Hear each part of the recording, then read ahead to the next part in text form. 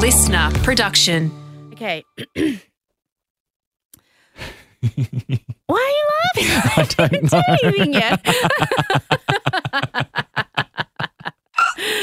Excuse me. Take it away, my dulcet-toned Adonis. Hello, listeners. Welcome back for another episode of Just the giggles. Gist. I know. I think it's going to be one of those recording sessions. I just didn't know what to expect after your ding-dong, motherfuckers, last week. See, I can only pull those out once in a blue moon because otherwise you'll always think you've got to be surprised. Yeah, true. I got to keep it fresh. Where was I up to? Another episode of Just the something Gist, about our weekly-ish podcast.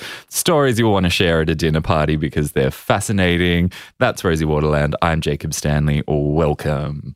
Welcome. Hey, Jacob. Yeah? Segway.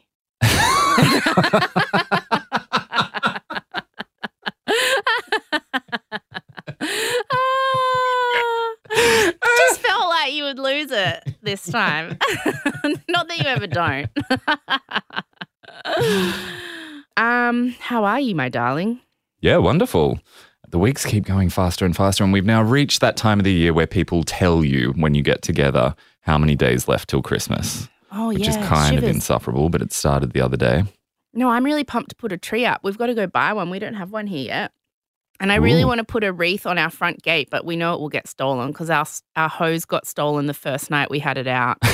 So a lot of bongs were made from that hose. But we can't really leave things in our front. So Caleb has these plants. He's been obsessed with making out because we have a massive outdoor area right out the front of our apartment. And we are right in an area of South Melbourne where there's lots of pubs around and stuff. So it's quite busy. And he has all these planter boxes hanging on the top of the fence.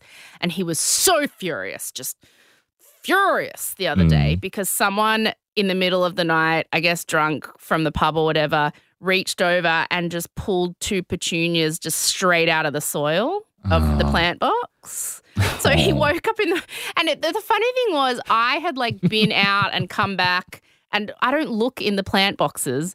And the second he walks outside, he goes, "Excuse me, Rosie, did you notice this? Did you notice this? Why didn't you tell me about this?" And I said, "Tell you about what?" He goes, "Come and look at this plant box." I said, "I'm not getting up to look at a plant box." He's like, "Come and look at the plant box right now." And I go, I'm like, "What?" And he's like, "Clearly there's 2 petunias missing." And I was like, "Oh, 2 petunias." And he was so furious. Someone's vandalized the petunias. Someone's vandalized the petunias. So yeah, he was not happy. So we can't, I really wanted to get a super XC, fancy Christmas wreath to put on the front gate. And he's like, "They steal the hose to make bongs and they steal the petunias. We can't have a Christmas wreath. It'll just bloody get taken." Can't have nice things. Can't have nice things in our front yard, Are unfortunately. you going to do a real tree or a plastic tree? Oh, plastic. Never had a real tree in my life. Can't hang decorations off a real tree. We always had real trees. My grandma I've did. never had a plastic one. My grandma did, but that's so annoying.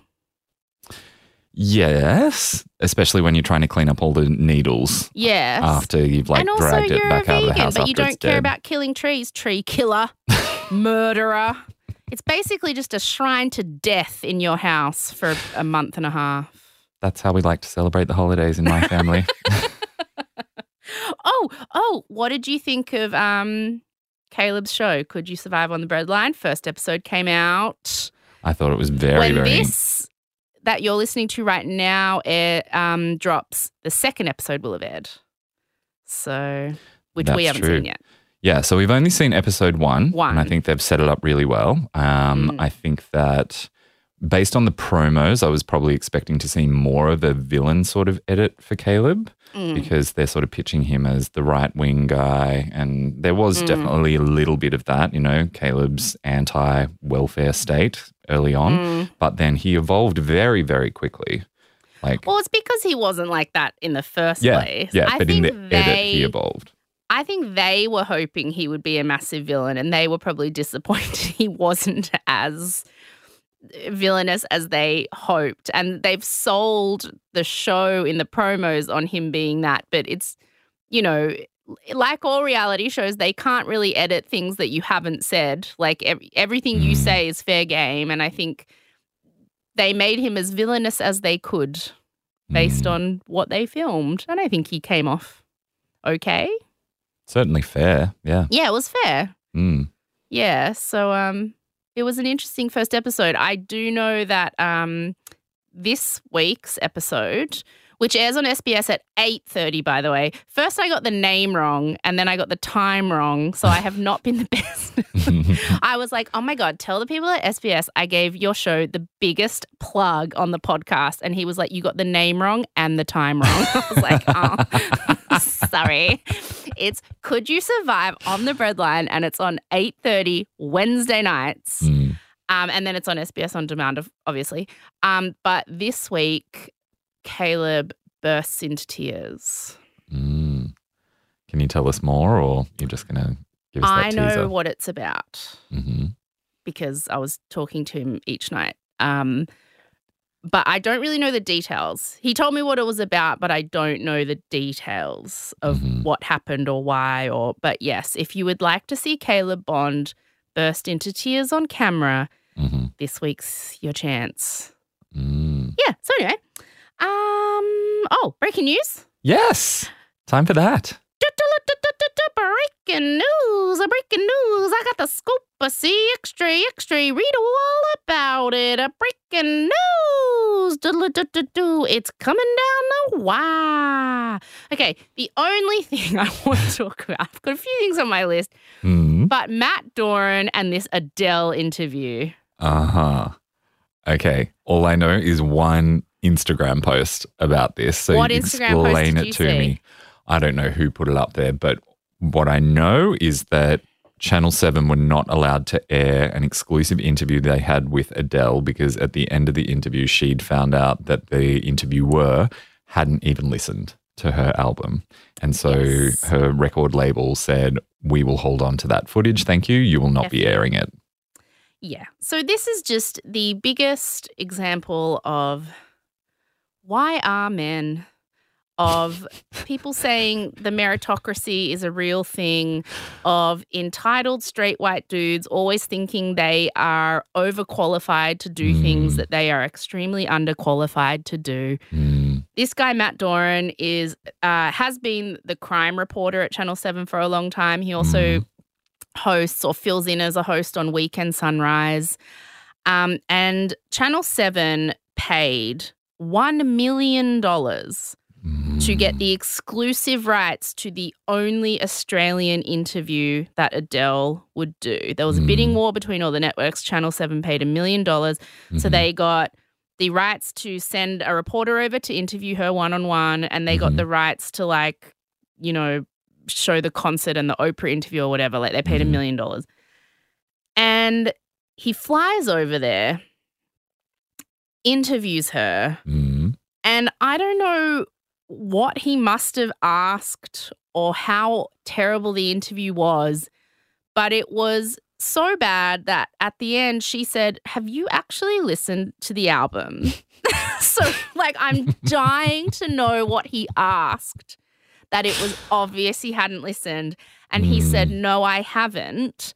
And then, apparently everyone said, oh, she stormed off. I doubt it. I think probably her publicity people were just like, F you. We paid a lot of money to fly you out here. And they fly them out on business class and they put them up in a nice hotel. And, and then he hadn't even bothered to listen. And so this came out. And the thing is, someone at Channel 7 leaked this story. So I think there's probably a woman who was just so effing furious that this mediocre man put in zero effort to this thing. And literally after it was obvious that he hadn't listened, they said, well, we have veto rights on the interview, so we're not letting you show it. So Channel 7 paid $1 million for an interview that they weren't allowed to use because the reporter they sent didn't listen to the album and didn't even do a basic level of research so that he could even pretend he'd listened to the album. I mean, one Google search and it shows it's about her divorce. It's, at its simplest, it's about her divorce. Like you could have asked, anyway. So this is $1 million that got wasted on this man. And he got there were no consequences. At first, it was like rumored that he'd been suspended for a week, but he hadn't. So there were 0 consequences. And so I think there was some pissed off woman at Channel 7 who was like, how the F did he get away with just blatant disregard for the most basic duties in his job? So the news got leaked and then it just exploded with everyone being like, what the hell? And then today he came out, he did an interview today with The Australian in which he said, the album had been sent to his email, but it was they had sent it. It was like an e-card invite. So you had to like click in through the e-card and then open the album to listen to it. And he was like, so I just saw it was an e-card and I didn't think anything of it. So I just missed it. I missed the email. I didn't realize. But then also the album was released before he got to London. So even if he didn't listen or before he got to the US, so even if he didn't listen to the advance copy they sent him, he could have listened to it just when everybody else got it before the interview. So he basically just said the dog ate my homework. My bad. Oh my God. We never did the readings for uni and would just show up and try to figure out a way to bluff through it. Yeah, but no one was paying us $1 million to do them. That's right, yes. Like the thing that gets me is, and someone mentioned this to me this morning, I don't know if you remember, you probably don't because this is when you were completely tapped out of the news cycle. There's this amazing journalist called Natasha Exelby who's really funny. And there was this viral moment that went around of her on the ABC. She was a newsreader on the ABC and they had cut to a news story and they cut back to her at the desk and she was daydreaming looking at her pen. And so she didn't realize that the story was over and the camera was back on her. And it was literally like maybe 1 or 2 seconds. She was like just dawdling, looking at her pen. And then she looked up at the camera and went, and then started talking. And it was kind of like quite an endearing viral moment. Everyone was like, oh, this newsreader didn't realize, blah, blah, blah. She got fired. Oh. She got fired for not realizing she was on camera for 3 effing seconds. And this guy does this and there are 0 consequences. Wow. They paid $1 million and flew him to another country to do a once-in-a-lifetime interview with one of the greatest recording artists of our time, a job that so many people would be dying to have, and they send the mediocre white man who doesn't even listen to the album. I'm sorry, but get effed. Yeah. Man, get effed. Yeah. I'm just dying to know how bad the interview was that she literally said at the end, have you even listened? Yeah. Like it must have been so obvious. I really want it to leak. I really want to see it. Please. To the amazing pissed off woman who leaked the story in the first place, please, we must have the footage. Please also leak that. I must know. Oh. What else you got? So speaking of mediocre men, here's a man that a lot of people like, and he does seem very sweet, but this is just something that I could not get over. So I know people aren't really watching The Bachelorette this season. It's getting the worst ratings it's ever gotten. I've tuned in a couple of times and it's been so boring that I just haven't even stuck with it. But there's this guy called Conrad who everybody really likes because he's super in touch with his feelings. He's very willing to cry. He seems to sort of go against conventional ideas of what masculinity should be. He seems like a really cool, sweet, decent guy. But then the date he had with Brooke that got him sent home was just the most blatant example of men thinking they are exceptional when they're just really not. So she was like, what do you see, in your future, like career-wise? What are your plans? And he was like, well, I have been a carpenter, but I quit my carpentry job to come on this show. So I'm thinking now I'm not really sure I'll go back to that.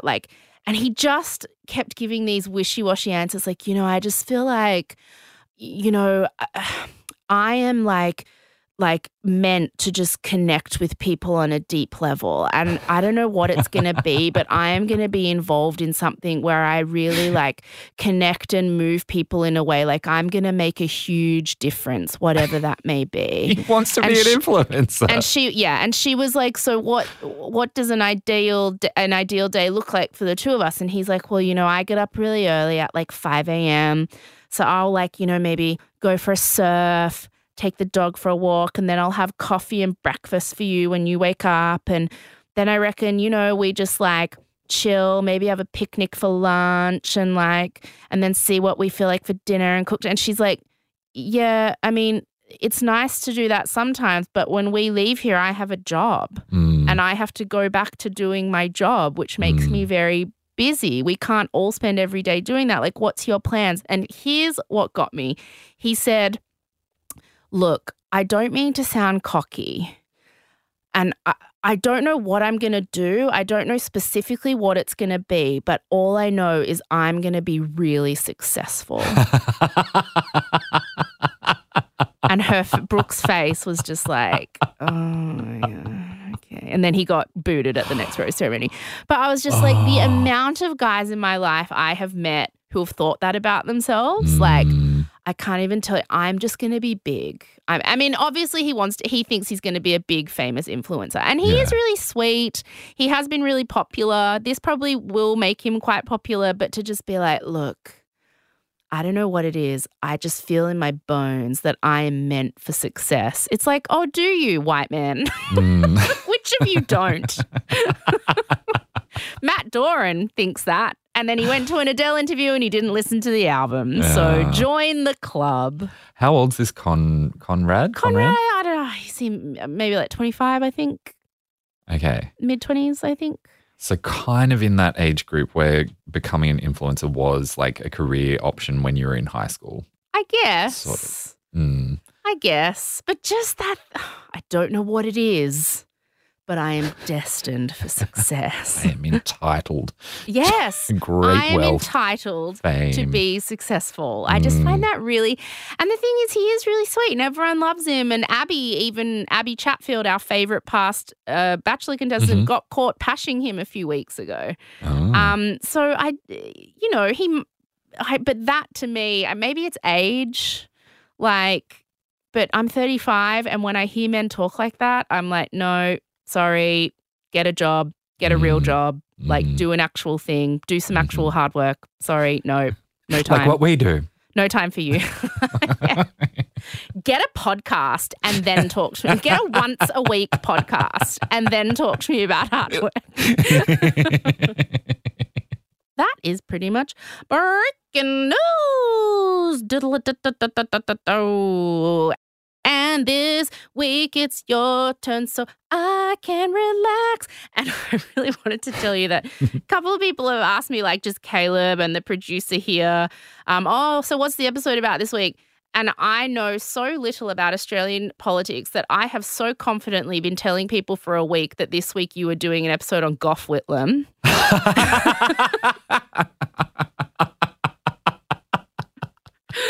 Which you're not. Please tell everyone who you're actually doing an episode on. Easy mistake to make. So just a bit of background in case people don't know. I never know what topics Rosie's going to do, but I always tell her in advance. So because I'm a she's control sort of freak. Prepared as to what's coming down the wire. Well, no, just because I'm the one in charge of scheduling which episode goes when and just so like we don't double up and do like 2 true crimes in a row or something. I just always get you to tell me so I can schedule. I'm not a psycho. Wasn't implying that. So Jacob told me a week ago what he was doing and I was like, yep, clocked it, good. And then all week I've been telling people who asked that you're doing Gough Whitlam just completely and everyone's kind of gone, oh. I would never touch that. That is way too dry. But the episode you're actually doing is far more interesting and exciting. Please tell everyone what you're actually doing. It is, yes. This is going to be the story of the Prime Minister who disappeared into the ocean, Harold Holt. Yes. And mystery, conspiracy, excitement, not just some boring random guy whose name I've for some reason have filed in my brain as the only other possible Prime Minister. Put them in the same category. There all anyone. There's black and white photos of. I think as you sort of remember the ones that were around when you were a kid. And so for me, the earliest Prime Minister I remember is John Howard, and anyone before that is just Gough Whitlam. Mm-hmm. So I don't know a lot. But I do know that this guy drowned, and it's a big mystery. Yes. You probably, though, only know like the 4 sentences that most of us know, and this was all that I knew, that one of our Prime Ministers disappeared on a beach sometime in the past. He was assumed to have drowned. We then named a swimming pool after him as a memorial, I do know that. because that's the type of humour we enjoy in Australia. And then, yes, there were a bunch of conspiracy theories and claims that the whole thing was more of an unsolved mystery than just a mundane accidental beach drowning. Those were the only things I knew. Yeah, like the only thing I know is that I didn't even know that much. All I knew is that he went swimming at the beach and they never found him again. Yeah. I have no clue about. And if you had told me today, oh, they did find him, and I'd be like, oh, did they? Like, so I really don't know. I know nothing. It's just, for me as well, it was one of those peripheral awareness stories. And same. I'd kind of then filled in the blanks for myself. Like I just sort of assumed that he must have said, I'm off to the beach, and then he never came back. And then they found his clothes on the beach and went, oh, yeah, he must have drowned or been taken by a shark, and just sort of left it at that for everyone, which is why there were conspiracy theories. But it's not quite that simple. Oh, I have a question. You'll probably answer this, but was he Prime Minister when this happened? He was, yes. Oh, so we literally had a Prime Minister who disappeared. He was in power at the time. Wow. Yes. See, I didn't know that. Oh. Yeah. Hadn't been for very long. It was coming up on 2 years as PM. Okay. And this was 1967 when the incident occurred. I'd also kind of assumed that it'd be around like the 20s or 30s or something, but it was 67. Yeah. Okay.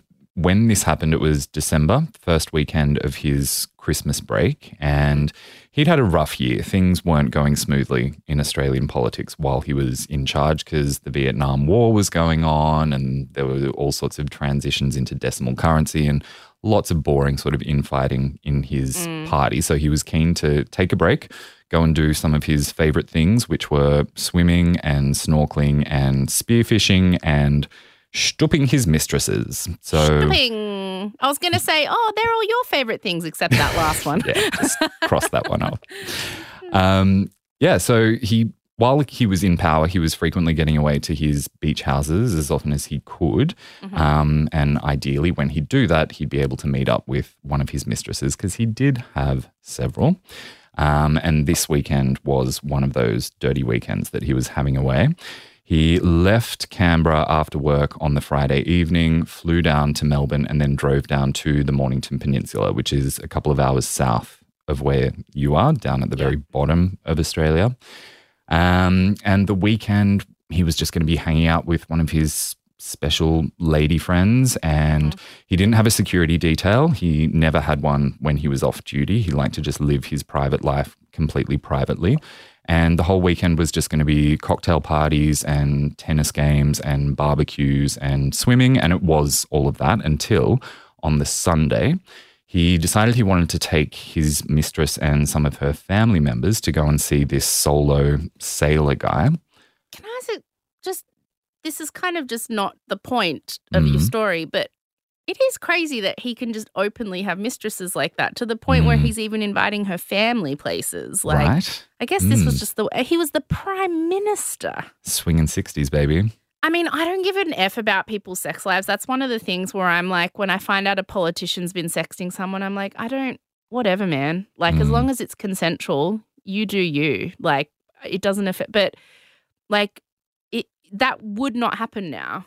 Where's his wife? At the lodge, I guess. She was, back in Canberra getting ready because they were going to be hosting some Christmas parties back in Canberra. So he left her there to take care of that. And so it was just it must have just been an open secret that he just It was a don't ask, don't tell situation. Yeah. So his wife, Zara, she spoke quite openly about the fact that she knew he had a girl in every port and she just didn't worry about it too much and probably, kept him occupied and away from her. Well, hopefully she had, a peen in every port herself. I would like to think so. She had a lot of power in the relationship. She was far wealthier than he was. Oh, good. Good. Yeah. Okay. She wasn't a timid little lady by any means. Okay. Well, that makes me feel better about it. But yeah, the mistress, her name was Marjorie, and she was at the beach house, which was next to Harold's beach house, with her daughter and her daughter's boyfriend, and then another family friend. So you've got the daughter Vina, her boyfriend Martin, and then the friend Alan. They all piled into the car so that they could drive out to the end of the peninsula and watch this guy who was sailing around the world sail his yacht into Port Phillip. It was as underwhelming as you would imagine. Yes. So they sort of went, got back in their car, went to drive home, and spontaneously Harold decided he wanted to go for a swim. And they all said, yeah, okay, that'd probably be nice. But Portsea Beach, which is the main patrolled swimming beach, was closed because the swell was too big, the tide was too high, it was just too dangerous. So he said, that's okay, we'll go to my favorite little beach, Cheviot Beach, which is kind of a little private beach that's part of an army training area. Not anyone can access it, just like members of the public. It kind of has to be like clearance. People in the know. That's right. Yep. Oh, but you have to actually have clearance. Yeah, which he had as Prime Minister. Because he's Prime Minister. So, so it's like an army thing, but he was allowed. Yeah. So he drove up to the gate and he was just sort of wearing his casual civvies. So the guard didn't recognize him and told him, sorry, sir, you can't come in here. And he just sort of pulled down his sunglasses. And he said, I'm Gough Whitlam. No. Harold Holt. Son, I'm the PM. Let me through. And the little army boy was very embarrassed. Let them through. Yeah. They drove down to the beach. They parked, climbed down this really rocky cliff, walked over the sand dunes. There was not a soul around for miles, which might sound nice and idyllic. No, stupid. But yeah, the sea was very angry that All day. Australian kids who grow up on the coast, so which is basically like most Australian kids, because most of our population is on the coastline, are taught you do not swim anywhere that is not patrolled by lifeguards. And even in those areas, you have to swim exactly between the flags. You're always told swim at patrolled beaches because we're taught things about like rips and sharks and, you know, a little secret spot may seem romantic, but you're going to die.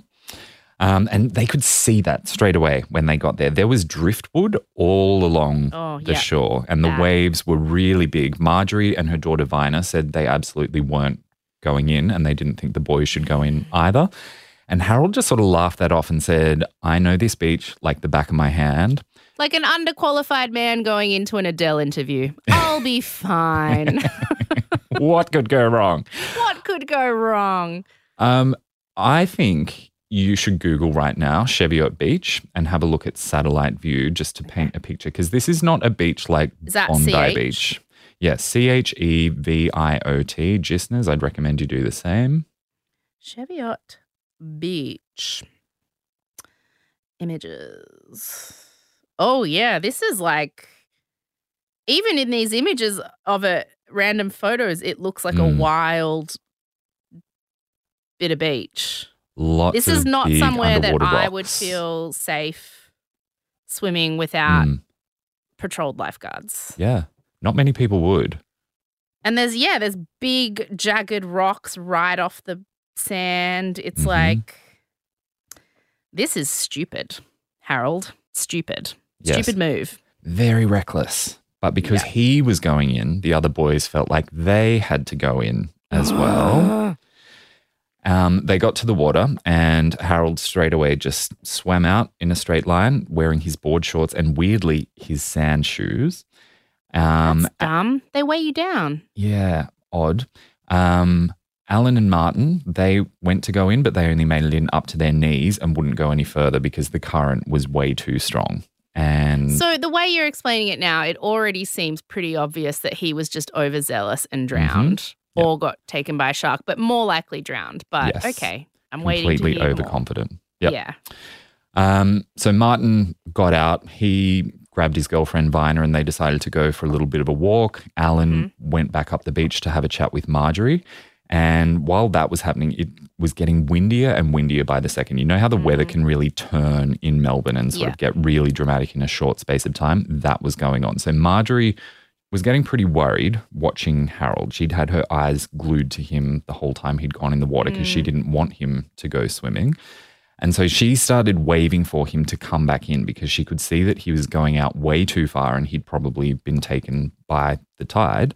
Yeah. And Alan was standing next to her, and just as he said, does he always swim this long? They suddenly saw Harold just get sucked out to sea and Marjorie described it as being like a leaf on a stream, just boom, gone. That's what a rip does. Yeah. And he was completely out of sight. He didn't call for help. He didn't show any signs of distress or struggling. He wasn't waving his hands or anything. He was just swimming along calmly. Fast. And then, yes. I mean, do people in other countries call them rips? Do we need to explain? Like a rip is where you're swimming in the ocean and then there is a a very specific spot in the water that suddenly gets a very fast current that pulls you out to sea that you could be 1 meter to either side of it and not get caught in it. But if you are in the exact wrong spot, you will just, you have no chance. You just get pulled out. 4 kilometers. Yeah, 4 kilometers literally. It's like, and they teach us when we're learning how to swim here, particularly if you're learning to swim in the ocean, like because I did nippers and stuff when I was a kid, which is where you do like lifeguard training at the beach. And you can sort of see it on the surface, like certain water looks rough and then water a meter away from it looks smooth. And but it's very, if you're not extremely well trained in spotting rips, you're not going to know. Yeah. And it's how most people drown in Australian beaches, I think, is getting caught in rips. Yeah. And it happens to dozens of people every year. Yeah. And it often does happen to people who are very experienced. They've spent a lot of time in the water, but still they get caught out by it. Yeah. And that is what happened in this situation.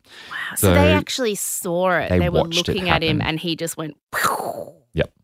Wow. And Marjorie just started screaming. They had no idea what they could do. There was no point swimming out after him. So all they could do was stand together and scan the surface of the water and hope that he was going to reappear. And it's 1967. There's no phones. There's no, like, you'd have to leave and drive somewhere. And wow. That's right. And then Martin and Viner got back from their walk and they were like, what's going on? Marjorie was beside herself and just started screaming, he's gone, he's gone. And that sort of snapped them out of it. And they were like, okay, we can't just stand here and watch. So Alan ran back up the cliff, got in the car, sped down to the army base, found that little dude. nervous boy. Oh, I was going to say he's the one that you've got to go get. Yeah, and was like, the Prime Minister's just disappeared off the horizon. The little boy's like, what? Oh, no. And Alan's like, quick, we need helicopters, we need divers, we need boats. And the boy's like, it's Christmas break. Hardly anyone's here. I'll do my best. I'll try to rustle up some people. So it took a short while, a couple of hours until they could get people down to the beach. But once they did and the search commenced, it obviously became the biggest search in Australian history. Up till that point, they had the Navy, the Army, the Air Force, the police, fire brigade, ambulance, Coast Guard, surf lifesavers, Salvation Army, what you everybody. imagine, like, can you imagine today if that was ScoMo or like any major Australian political leader, it would have been that. It's so hard for us to imagine because nothing's ever happened like this again. Yeah. Because of this, something like this will never happen again.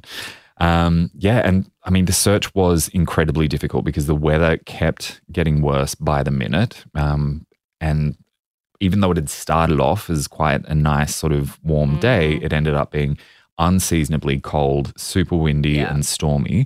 And everyone was struggling, but the divers were having the worst time of it because they were down in water that basically looked like milk. They couldn't even see a meter in front of their faces and they were getting smushed around like they were in a washing machine, smashed up against rocks. But they just had to sort of keep going because the Prime Minister was missing. And it was dangerous for the boats as well that were up, obviously, on the surface. One of them capsized, and so all the people who were in that boat had to be rescued by other rescue boats. So the water was that, like, choppy and crazy that a boat capsized? Yeah, which it often is in that area. So that part of ocean, more than 60 ships sank there in the 120 years leading up to this event. Yep. And he was like, I can swim by myself. I can do the Adele interview. Okay.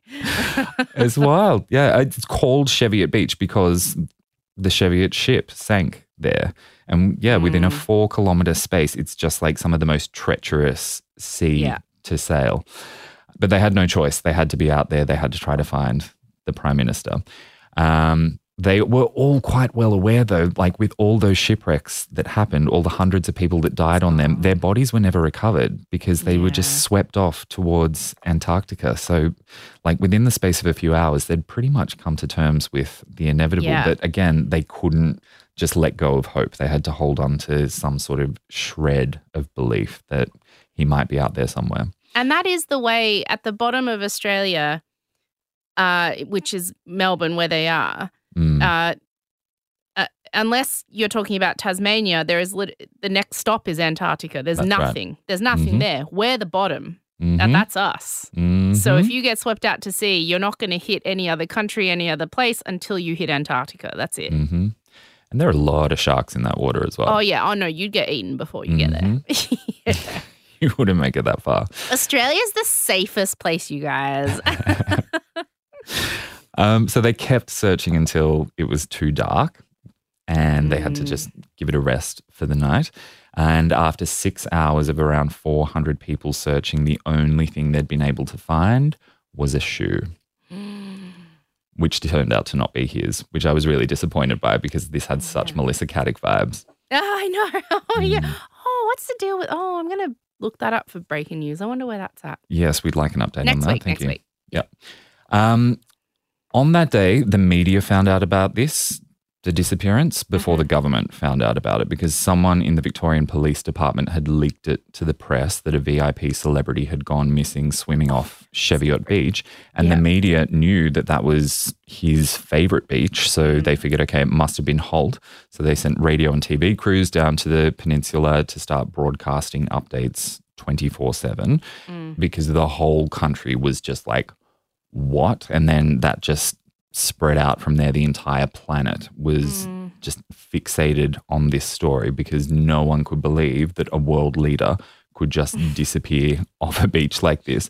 And straight away, a lot of countries started running stories to reassure their own population. This will never happen here. This is a uniquely Australian phenomenon. Don't fret. This could only happen in that country.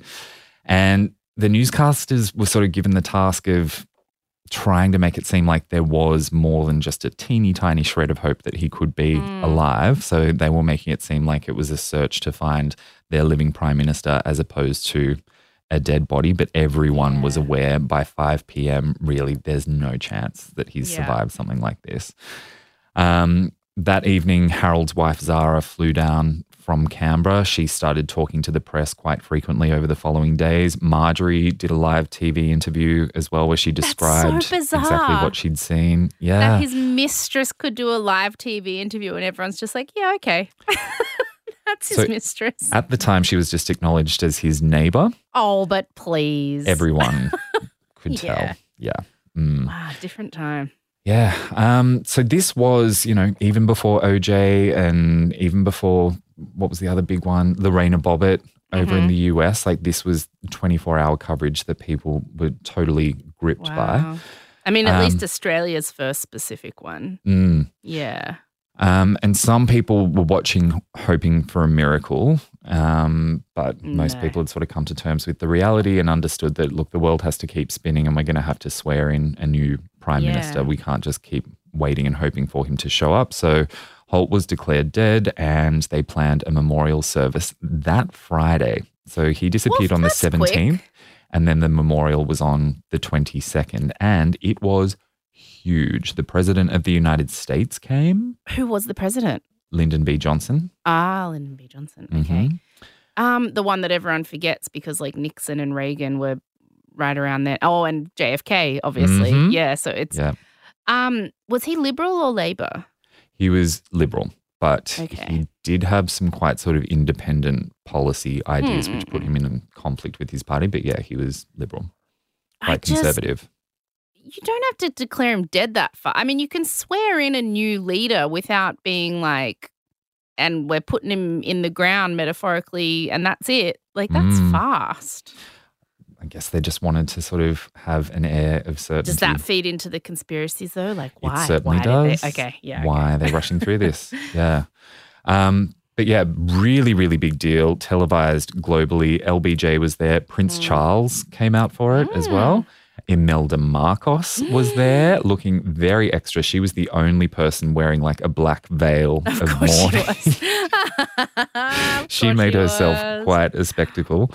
And then once the memorial had happened, then Christmas happened and New Year's Eve happened. And every day the search kept going on and they weren't finding anything. So more and more psychics and astrologers started stepping forward saying, I will be able to use my skills to find the body. There was even a letter from a member of parliament in India that had been addressed to the Australian High Commissioner basically saying, hear me out. My friend is a very skilled mystic / palm reader, and he's had a vision here in India and he knows exactly where the body is and he can show you where to dig if you'll please just fly him out to Melbourne and escort him to the premises. I wish I could say they'd accepted that offer, but no. Okay. All of the offers of help that they received, they've kept on record as part of the National Archives.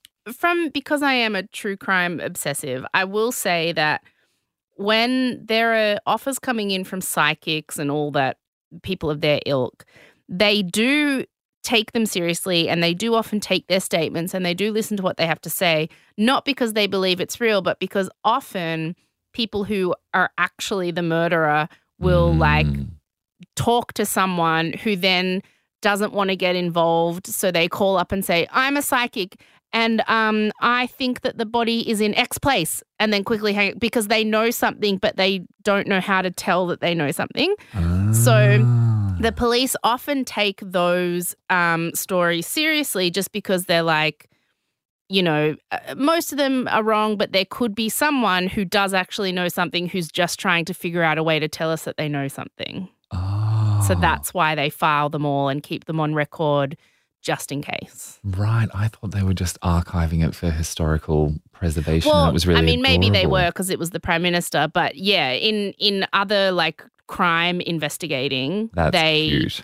They think like, well, I mean, if someone told you that they had murdered someone and you didn't want to get involved and you were really scared and there was an anonymous phone line, you would just call and go, I'm a psychic and I feel like the body is in this specific place. Bye. Because someone told you and you didn't know what else to say, and got to take it seriously. Yeah, that's why the police always take them seriously, or at least file them and acknowledge them. Yeah. That's really interesting. Huh? True crime tidbit. In this case, I don't think they were taking any of them seriously because there really wasn't a need to. He literally drowned, but okay. Yeah. And they kept searching for the body until January 5th. When they finally called it off. But by that stage, the search really was just a couple of times a day. People would walk up and down the beaches to see if any bits of him had washed ashore. And then the police officially declared the cause of death was accidental drowning, but because there was no body, there couldn't be an autopsy. And the law at the time as well was if there's no body, there can be no coroner's inquest. And those facts, amongst other things, made people quite suspicious. The whole situation just seemed so farcical and bizarre and impossible. World leaders just don't disappear into the ocean like that. And this time was very much defined by paranoia and espionage and conspiracies. JFK had just been assassinated a couple of years earlier. The Cold War was going on. This was at the height of the Vietnam War as well. Just recently, someone had tried to assassinate the leader of the opposition party in Australia. Really? Yeah. They'd shot a gun at him while he was in a car and just fortunately missed. Yeah. I never heard about this. Okay, Nor had I until I was researching this. But yeah, there were lots of people are on edge. Assassination attempts, yes. And they're assuming the worst. Yeah. And so They thought this accidental drowning story just stank of foul play, and the conspiracists found it really easy to point to things that they thought were evidence of lies and deception going on, starting with the fact that the family and the police saw no need for a more detailed investigation than what had already been done. They were just content with the explanation that he was sucked out to sea. So their perceived complacency fed the speculation. And it also seemed very convenient that there couldn't be a coronial inquest because the body was gone. And it also seemed like a very convenient coincidence that on the day he disappeared, the Australian newspaper ran a story with the headline, "PM advised to swim less," on the front page the very day he disappeared. Yes. What was the story? Who had advised that? It was an interview with his GP.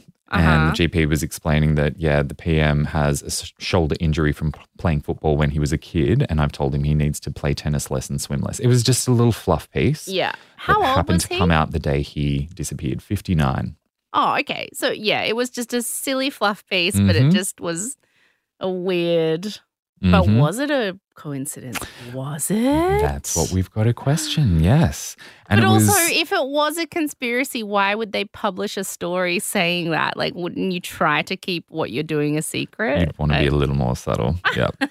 And it was already on public record that his press secretary, Holt's press secretary, had told him he needed to spend less time doing dangerous things like spearfishing, and that Harold Holt's response had been, well, what are the odds of a prime minister being drowned or taken by a shark? Like that was... Oh my God.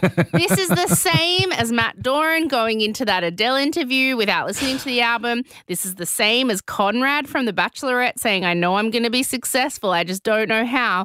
It is literally like the odds are the same as any other person. You are not special. If you literally swim out to sea, if you swim out in the middle of the ocean with nobody around in shorts and shoes, you will probably drown. So, like, what are the odds? The odds are the same as they are for anyone else, you entitled piece of shit. Why are men? Why are men? What are the odds? I'll go into this interview and she'll notice I haven't listened to the album. Pretty high. Pretty high. I can't believe how today's breaking news is just tied in so neatly with this. Why are men? Okay, sorry, continue. That just set me off. I know. I mean, he was very, very arrogant and just believed that he was invincible. And that was sort of the image that he'd cultivated for himself as well. And everyone was very much aware of Harold Holt as this super fit, athletic, virile man, especially for 59 years old. He was often photographed wearing his wetsuit and diving gear at the beach, often surrounded by young women in bikinis as well. It was very sort of James Bond kind of vibes. Yeah. And people really liked that about him. And they kind of found it difficult to believe that he wouldn't have known how to read a rip and that he wouldn't have known his own limitations as well. So that made them more suspicious because they were aware of him as someone who, was very sort of beach experienced and very fit. So they sort of they said, just didn't they didn't think, is it strange that like a straight white man overestimates his skill and ability to do a thing? I feel like it's so impossible to believe that it must be a conspiracy. The people who think it's a conspiracy are the straight white men. No one else does. I'm sitting here going, he drowned because he was stupid. It's other straight white men going, well, he said he could do it, so he must have been able to do it. No. Okay, keep going. This is annoying, but okay. One of the things that he'd made known about himself was that in Parliament, when he was bored, he would just hold his breath for as long as he could, and what a was hero. Really proud of that. What an intelligent, smart man. What a feat of strength he's proving. Yeah, that's what toddlers do. That's what toddlers do when you don't separate their green food from their yellow food. Like, I'm sorry. Oh, my God. Okay. So then they started poking holes in this idea that he would have even gone swimming at all had it been that rough. And then they were saying, well, Marjorie's account, that's got some holes in it as well. Why can't she remember what stroke he was swimming? Why can't she remember what way he was facing? They also revealed that there was an incident on that same beach back in May of that year where he'd had to be rescued by his friends because he was out spearfishing in rough water, and they had to pull him out because his snorkel was faulty and he inhaled and ingested a lot of water, and Rosie's about to explode. I'm sorry, what? He had done this once before? Mm-hmm. He had done this once before. Only months earlier, he had been out in the water and realized it was too rough and he needed rescuing, and then he swam out by himself again. Mm-hmm. And on that day he had to be rescued, he had his fins on, he had his wetsuit on that made him more buoyant as well, and he had his snorkel. And I am sorry that I keep saying this, but it's just like, I can do the Adele interview. I can do it. I feel like I need to put that on a T-shirt as like secret code for men thinking they are qualified to do a thing they cannot do. I can do the Adele interview.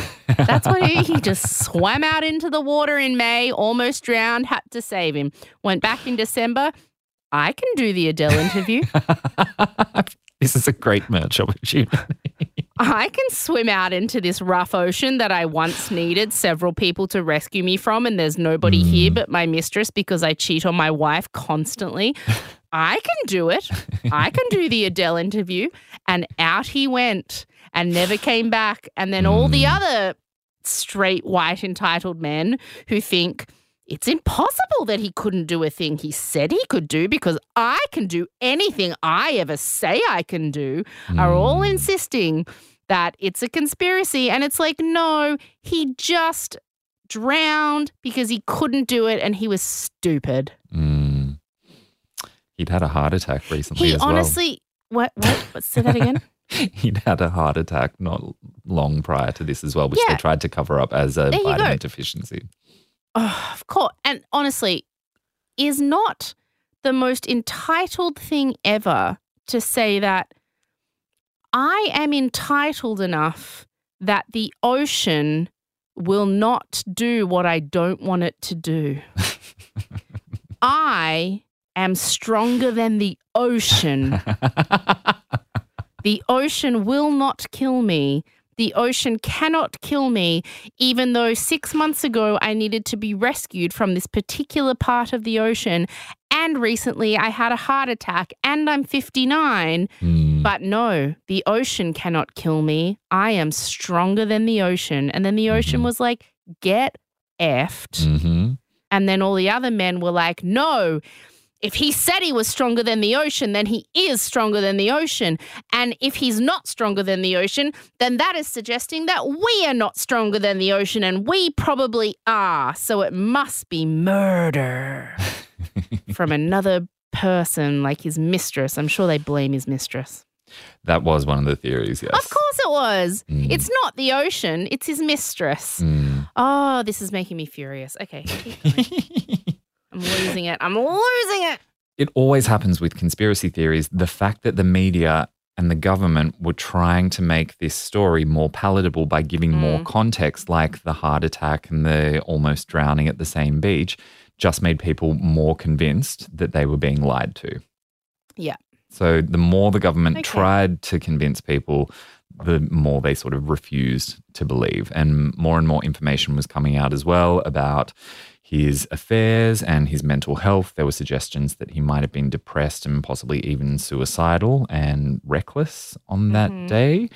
And the official narrative, it just didn't sit well with them. Then it came out that there was a bullet hole found in the window of his office in Canberra shortly after he died. And is then that from true? there, things just kept swelling. Yeah, it is true. What was the bullet hole from? They weren't able to figure out where it came from. Right, okay. Yeah, I mean, you can imagine what this would have been like if the internet was around at that time. Oh, my God, yeah. Yeah. Then the theories were just sort of being spread word of mouth style at the pub.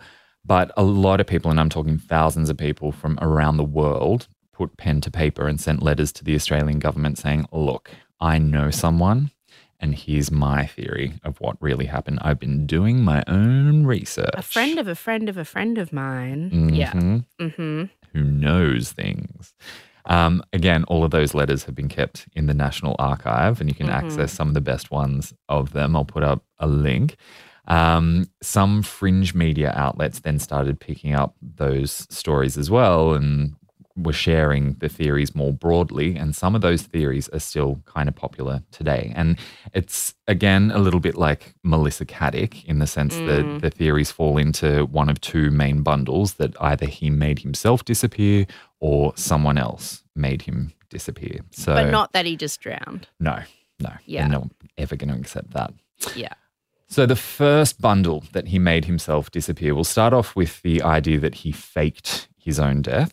And this story goes that the moment Marjorie saw him disappear, he swam underwater as far as he could get, and he had that amazing legendary lung capacity, so he was able to make it all the way around the headland to the next bay to the east. He came ashore, he ran up the cliff. There was a car there waiting for him who took him and one of his lovers off to go and live their lives in France. And this is one of my favorite stories because it's pretty much just a game of Chinese whispers that then became this theory. Based on a reporter recalling a story that one of his colleagues told him about a time he'd met a guy at a pub who'd claimed that he worked for the Australian government in covert operations and that he'd been personally tasked with sneaking Harold Holt in and out of Australia, not just once, several times, back and forth between Australia and France. And that was then supported by reported sightings of Harold Holt in the French Riviera and around the Mediterranean because he was just living it up in Europe for the rest of his life. Okay. Yep. Yeah, so that's a theory about what happened to Harold Holt. But in order to believe that, you've kind of got to ignore the fact that he had a really sweet life already. As I said, he's got a mistress in every port and he had a very rich wife who was happy to look the other way. He had kids and grandkids that he adored. He had buckets of money, 2 holiday houses. Like, he was allowed to do whatever he wanted as well. Yeah. So can hold his why would he breath throw for that away? a really long time. Just ask him. Pretty sweet life. Yeah. It doesn't really make sense that he would be throwing that away unless you buy into a same but different theory. This theory was made pretty broadly known via a book that came out in 1983, and it claimed that the Prime Minister was a spy for China.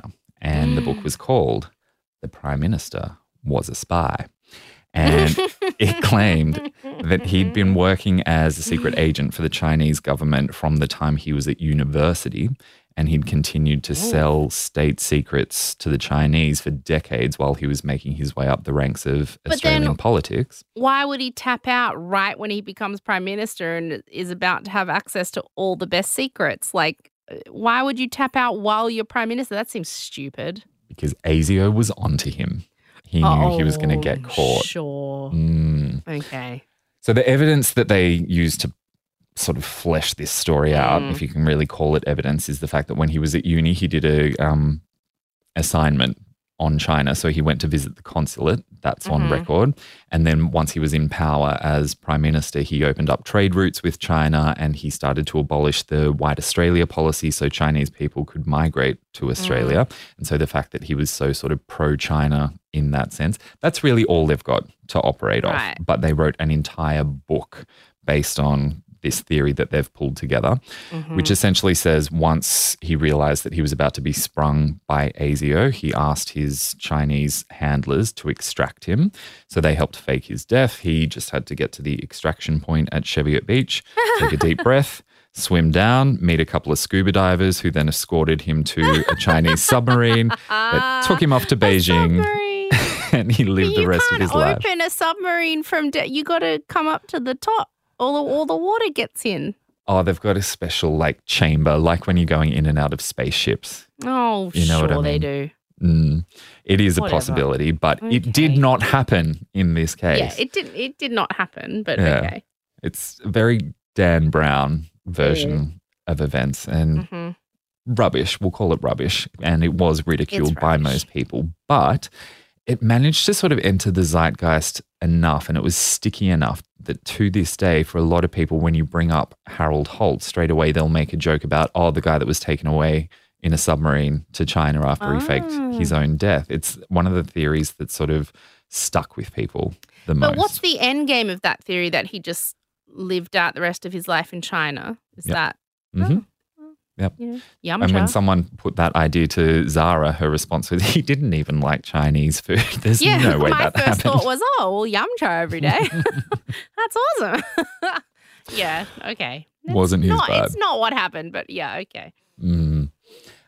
So then there's the theory that he didn't fake his own death, but that he took his own life. And I won't dwell on this because don't need to. This is the main, I've heard A, that he drowned, and B, that he did it on purpose. This is the main other theory that I've ever heard. Yeah. So it's definitely worth mentioning because a lot of people do still believe it. And this kind of kicked off with Life magazine. They were the first publication to run this story, and they featured claims from people that he worked with and some friends who said that he was severely depressed, quite anxious, very stressed out about everything that was happening at work. And he was quoted by people as saying that he believed he was never going to make it to 60 years old because, like I said, he was 59. His father died when he was 59. He'd lost other men in his family quite young.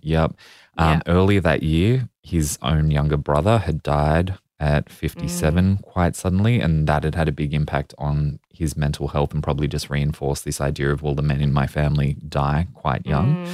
Other people started coming forward with suggestions he was being blackmailed by the husband of one of his mistresses. Right. And so the theory was he decided to end his life in a way that would appear to be accidental and tragic, with witnesses who could verify that it wasn't unintentional, so it wouldn't sort of reflect poorly on his legacy. That may make sense if they hadn't started the day to do something completely different. They'd gone out to look at this guy sailing on his yacht, and then that hadn't been interesting. So then they'd got, going to the beach was a completely random spur of the moment decision. So that doesn't fly. Yeah.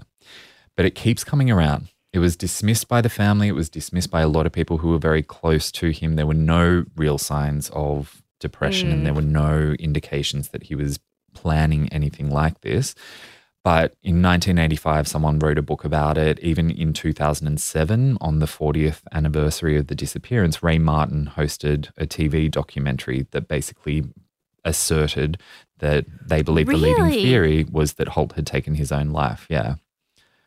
What? Really? Yeah. And the family were really unhappy about that. Yeah, I would be too. What a thing to assert. You do not know. I'm not saying that it's I know that it's often problematic to say, well, they weren't depressed or they had shown no signs of mental illness, so there's no way they could have killed themselves. That's often problematic because generally people don't show signs and you can't really call it. But to actually have a TV special where you assert that this is what happened when really he literally swam out into a very precarious part of the ocean in which a lot of people, most people would have drowned if they'd swam out there. That seems like a really irresponsible thing to insist upon, that it was on purpose when it quite clearly could not have been or was not. I mean, at least there's no way of knowing if that's what it was. No. I mean, after about 20 years, Marjorie herself, the witness, did sort of flip in a sense and say, well, looking back, there was no way that anyone could have thought they were going to make it back if they went out into that water. So I do now think that he was intentionally going somewhere he didn't think he'd be able to come back. But I'm with you. I think he genuinely thought we've talked about who he was pretty arrogant. He had a lot of confidence about his ability to swim. He had a lot of confidence about his ability to hold his breath. He had a lot of confidence in his knowledge of that particular beach. He'd been there before. I think this is someone who just misjudged. Yeah. I'm completely with you on that. So you and I are aligned with his family who believe that it was definitely not suicide. Yeah. He believed he was going to make it back to the beach. Yeah, I think so. Yes, so let's talk about the theories that fall into the bundle of someone else made him disappear. First off, one that I've already mentioned, that it was a jealous husband, possibly even Marjorie's own husband, may have found out about the affair and then may have orchestrated to have the family be there on the day. Okay. Yeah. And what? Were you just waiting under the surface of the ocean to pull him down by the ankle? Like, how did you make it happen? That's silly. Yeah, well, I mean, what the theory puts forward is that he was maybe, murdered on the shore and then they just tossed his body into the water, all working collectively because the only witnesses were all connected to Marjorie. It's a very soap opera passions theory, but it's not a very nice one and there's certainly no evidence to back it up. The next theory is that he was assassinated by the Vietnamese. And this sort of states that they'd sent one of their agents to slip him a time-delayed drug that would make him lose consciousness or even just kill him shortly after he'd taken it. So by the time he got in the water, that's when the drug kicked in. Oh, so they knew that we're going to give him this on the off chance that he might feel like going swimming 20 minutes later, but it's our one chance and that's it. So he's hoping. That's silly. It is a bit silly. I mean, the theory sort of expands to say, they didn't necessarily know he was going to go swimming. They were going to wait till he passed out and then they were going to kidnap him and try to brainwash him into pulling the troops out of Vietnam. All very preposterous. The other assassination theory that's got more backing than the Vietnamese one is that he was assassinated by the CIA. And this theory suggests that they took him out because they'd heard rumors he was planning to take troops out of the Vietnam War, which is a claim that some of Holt's colleagues backed up. They said they did think that he'd realized he'd made a big mistake by sending more and more troops over there, and that he was at the very least going to bring back all the conscripted soldiers within the next few months. And America wasn't happy about that, so they had him eliminated. Bye. Yeah, okay, sure. I doubt it. Even if the CIA did take him out, how would they have known where he was going to be swimming that particular day? And how were they able to just wait underneath the water in surf that rough? But of course, someone stepped forward to generously provide some context to help people understand how the CIA managed this. A bloke called Gary came out of the woodwork. Listen to Gaz. Gaz knows. Gaz speaks the truth. Yeah. He launched a website in 2004 where he said that he'd been a diver with the Australian Navy and that he himself had killed Harold Holt the night before Holt was reported to have disappeared. And then he disposed of the body, which meant that Holt was never at Cheviot Beach at all on the 17th, and all the people claiming to be witnesses were just actors. And he says that he was recruited to the Navy and they used mind control tactics to turn him into an assassin. And he was then rented out to the CIA to eliminate Holt. And after he'd done it, his memory was completely wiped. And then they put implants in his neck that meant he couldn't speak or hear or write for the next 30 years until the implant wore off and he was well again and he was able to remember what he'd done, and he started sending out letters to everybody. When people were interested and probably willing to pay him for his story. That's convenient. Yeah. He wrote to coroners and judges, politicians, he even wrote to the President of the United States, and he published all of the letters on his website, which is, if you're keen to look at it, harold-holt.net. Yes. And you can see there all of his other findings as well about COVID being a lie and 9/11 being an inside job and lizard people ruling the world. That's an unwell man. That's the thing with these claims and these theories that people put forward. They get attention and they have the potential to sell books. And that's why one of Harold's own grandchildren, Robert Holt, he hosted a book launch at his little independent bookstore on the Sunshine Coast in 2009 for a book called Ripple Effect. And Ripple Effect was written by a guy who claimed that he knew someone who'd been part of a spy organization who tried to kidnap Harold Holt the night before he disappeared, just so that they could try to talk him out of sending more troops to Vietnam. The claim was the military found out he was going to conscript more Australian citizens, so they decided to intervene by abducting him and trying their best to change his mind. But oops, they strangled him to death by accident. And so then they had to get rid of the body, and then they orchestrated the whole he went swimming and was dragged out to sea story. Why does the grandson believe it so much that he hosted a book party for it? Surprising, right? Yeah. But why? I don't know whether he believes it or not, or he just thought, look, this is a story that still has interest for people. And if I host this event, then I could potentially make a bit of money and get some publicity for my bookstore. Yeah. Yeah. So he owns a bookstore. Okay. That's right. Yeah. Mm-hmm. All right. Yeah. Yeah, and it was published as fiction, but with a very clear caveat that this is based on fact. This is based on interviews with this anonymous source. Like The Devil Wears Prada was fiction, but everyone knew it was about working at Vogue. Exactly. Yeah. Yeah. Yeah. And look, there's going to be more of these theories that come out in the future. It was 50-something years ago, but these things still just keep coming out. It's like the Dyatlov Pass episode we served a few months ago where people are interested and so they want to hear new takes. And so every now and then someone's going to step up to the plate with a new take that's going to get them attention, potentially make them some money as well, if they can claim to provide some new information about a story people find compelling that's got an element of mystery to it. Look, I'm not going to lie. A bunch of the theories you just floated to me, I'm sort of going, maybe. But then I'm like, but no.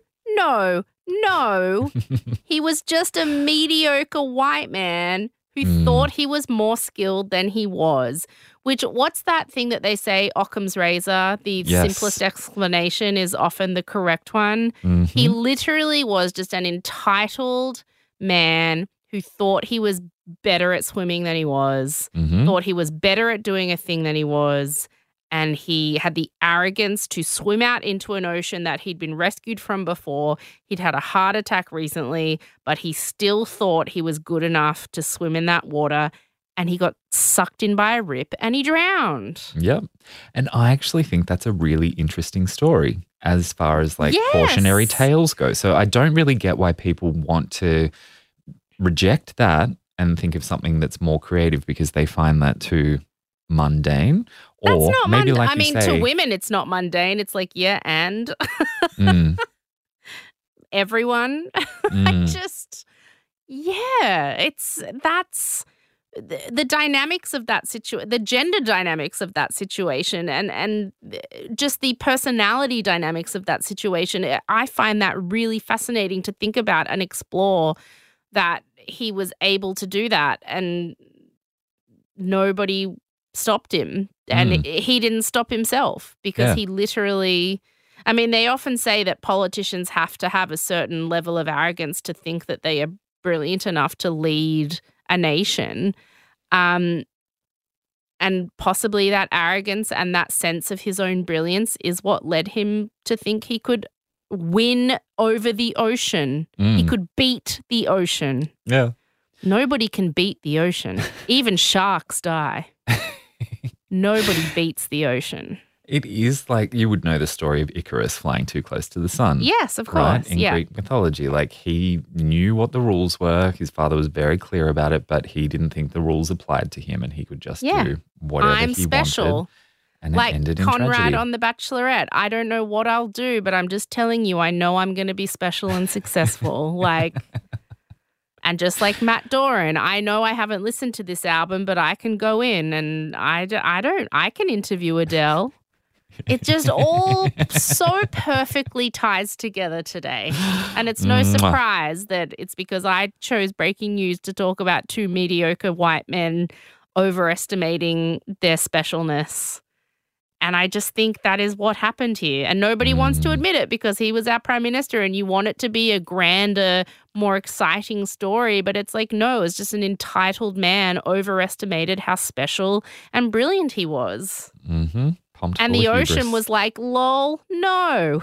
We've got a lesson to teach you, son. Yeah.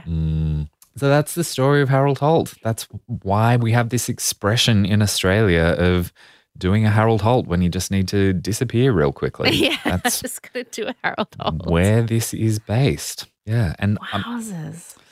Let us know, of course, if you disagree with us. We both clearly think it was just a matter of hubris and toxic masculinity leading him to overextend himself, and then off he went on a one-way trip to Antarctica. But if you've got a different theory or a different take on the theories we've put forward, by all means, get in touch.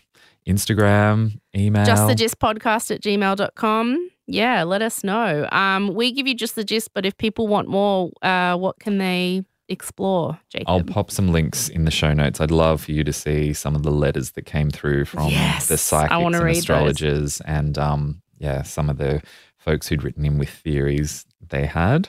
And also some really good video footage, because obviously that's all been archived. So the stuff that was being broadcast live on that day in 1967, gives you some pretty good context. And of course you see the beach and the conditions that the divers were trying to work in. The poor things, they were getting ripped to shreds, getting bashed up against these rocks, and they just have to keep going down again and again. The one Google image search I did when you told me to before, I was like, that's a rough beach. Mm-hmm. He swam out in board shorts and shoes. Yeah. What? Come on, buddy. Guessing because there are so many rocks there. You're inevitably going to have to stand up, because that's the type of beach where it's suddenly shallow, deep. But still. Silly. Silly. Not silly. Hubris. Arrogant. Entitled. You cannot beat the ocean. You cannot say you're going to be special with having no plan, and you cannot go to interview Adele without having listened to her album. Let this be a lesson from Harold Holt to Matt Doran that you cannot be entitled enough to think that you are overqualified to do something that you are incredibly underqualified to do. This has been Just the Gist. Thank you so much. Bye. Bye.